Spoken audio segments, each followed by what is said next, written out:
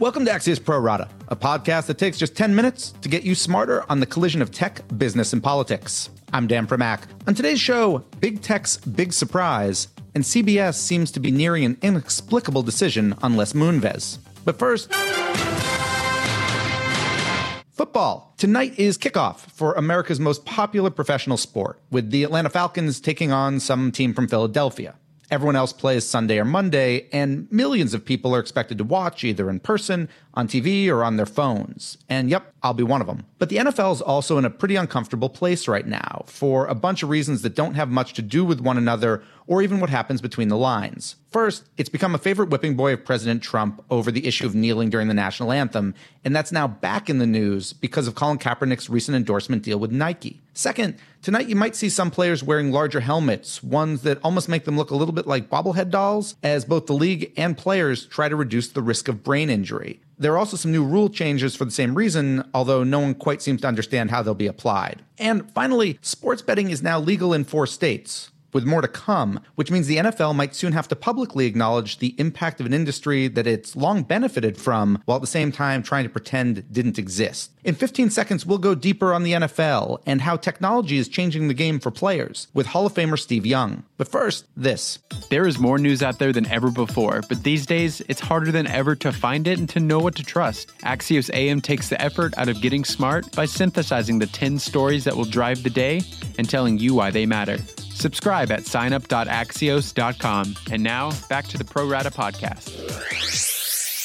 We're joined now by Steve Young, NFL Hall of Famer, current football analyst for ESPN, and co-founder and managing director of private equity firm HGGC. And that's a lot of stuff. So, Steve, let's talk a little bit here from a player's perspective. You played obviously years ago. How has technology dramatically or most dramatically impacted the day-to-day for a player or game prep for a player? Yeah, I think the biggest thing is just how they get the information. I used to get the game plan faxed to me on Tuesday night so I could study it. And now you can get with how they transfer data and how they transfer film. You had to go into the facility and watch film. There's no way to take it home. And now it's just readily available. And so for quarterbacks that want to extend the expertise, the data collection, I went to law school and so much memorization, but quarterback is even more. And so the data is more readily available so that the guys who really love the data and know that that's the place to kind of extend your expertise around, the Tom Brady's and the Peyton Manning's. That's how the greatness is defined, is how much data they could take in and kind of have at the tip of their fingers all the time. I'm not going to ask you to name names, but can you think back to your playing days and guys who we all kind of look back and consider to be good quarterbacks who might not have been so good because you think they're guys who just wouldn't have liked the data and therefore would have fallen further behind than they did in your age? Dan, almost everybody. You can almost pick a name and that's why I tell young players today, people say, how do you do it, Steve? What's the secret? And I said, it's reflexive recall and memorization of all the tendencies and the 3rd and 10 and going in the red zone. It's not just recall, it's reflexive recall. And if you can embed that into your mind, you can now be ahead, come out of the huddle, now you can actually attack defenses. You can actually look for weaknesses. Steve, let's talk a little bit about concussions and brain injury in football. Obviously, your career, you ended kind of after getting kind of your last concussion. You had a bunch of them. You've called them relatively vanilla, that you luckily didn't suffer some of the side effects that lots of others did. Is this something that you feel football can actually mitigate with helmets and rule changes, or is it ultimately just a kind of fundamental part of a collision sport? Dan, it's a fundamental part of a collision sport. There's no question about that. And I think that especially when it comes to CTE and that kind of jostling the brain and the damage that can happen over time, science needs to help. Because the assumption of the risk, people who kind of bull riders and astronauts and people have a sense of what the risks are. And with CTE, people are just not sure. Science needs to help on that part. I think the game is being tried to be played safer. That's why there's so much complaining about the new rule this year in the NFL. You can be taught to tackle. The unfortunate thing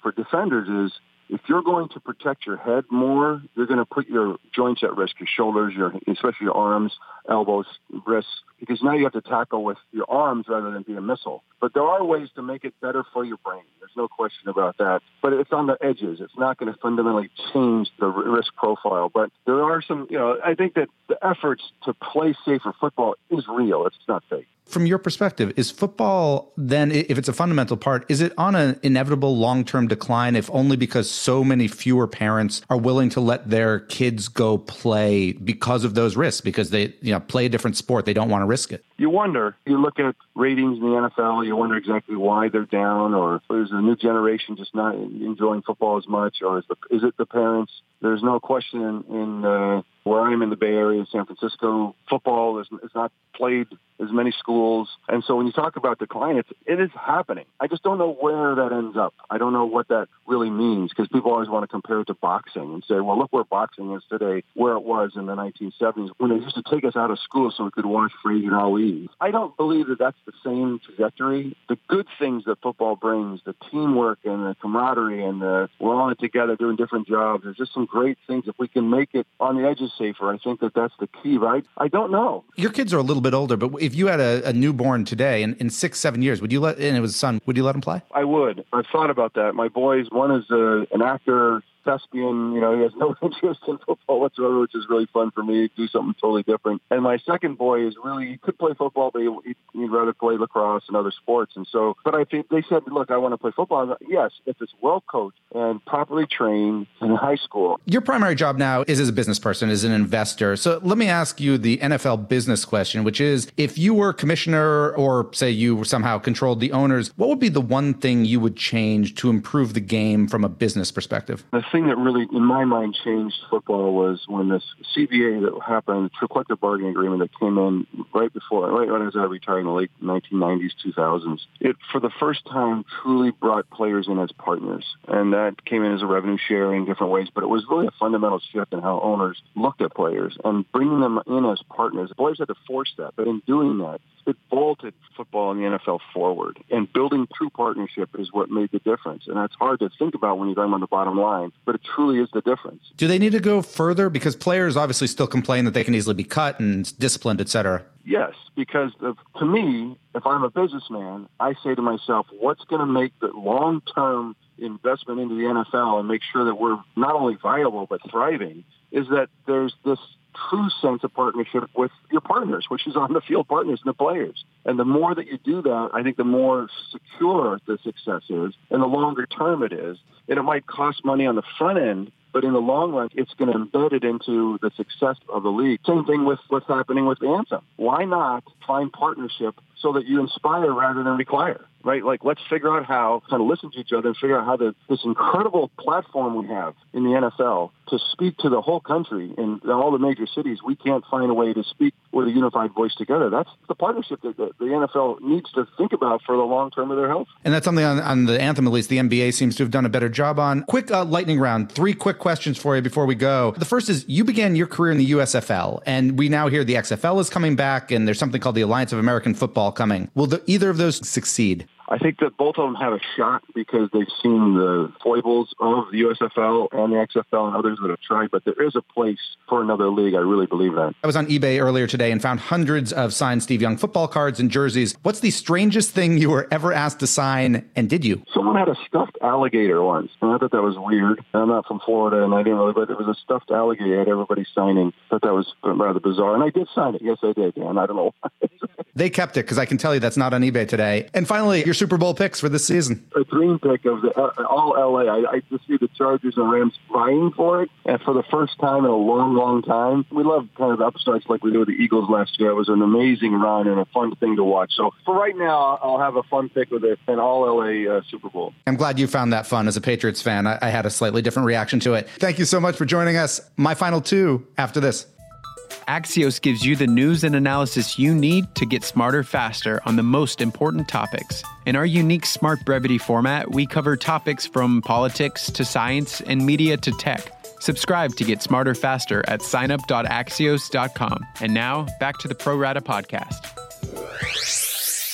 Now it's time for my final 2, and first up is Big Tech's Very Strange Wednesday in Washington. Yesterday there were 2 congressional hearings on tech. The first was about election interference. It was in the Senate, and testifying was Facebook's Sheryl Sandberg and Twitter's Jack Dorsey. The other was in the House, and it was about alleged bias on social networks, with only Dorsey testifying. The story there was they were both extremely boring. In fact, we originally planned to do a special evening podcast on the hearings, but then scrapped it because there just wasn't much to say.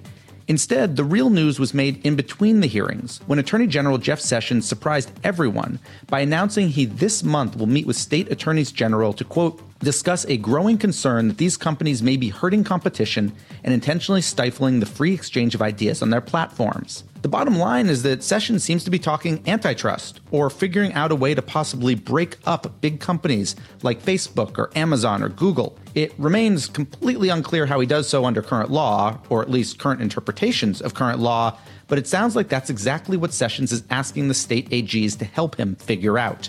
And finally, CNBC this morning reports that CBS is deep in settlement talks with CEO Les Moonves, who the company's been investigating for sexual harassment. Ultimately, the deal could include a $100 million golden parachute, with the right to claw some of that money back if the investigation ultimately finds wrongdoing. But something just doesn't add up here. First, the investigation into Moonves should either be over by now or over very, very soon. Second, he's generally considered to be beloved by the CBS board and company shareholders. So why dump him at all if he didn't do something wrong? And if the only reason to get rid of him is because he might have done something wrong, why pay him a single nickel to leave if indeed that investigation proves wrongdoing? Again, claw back some of the money, not all of the money. Something's just very, very off here. And we're done. Big thanks for listening, and to my producers Adam Grassi and Tim Shovers. Please be sure to follow us all day at Axios.com and sign up for my daily newsletter at signup.axios.com.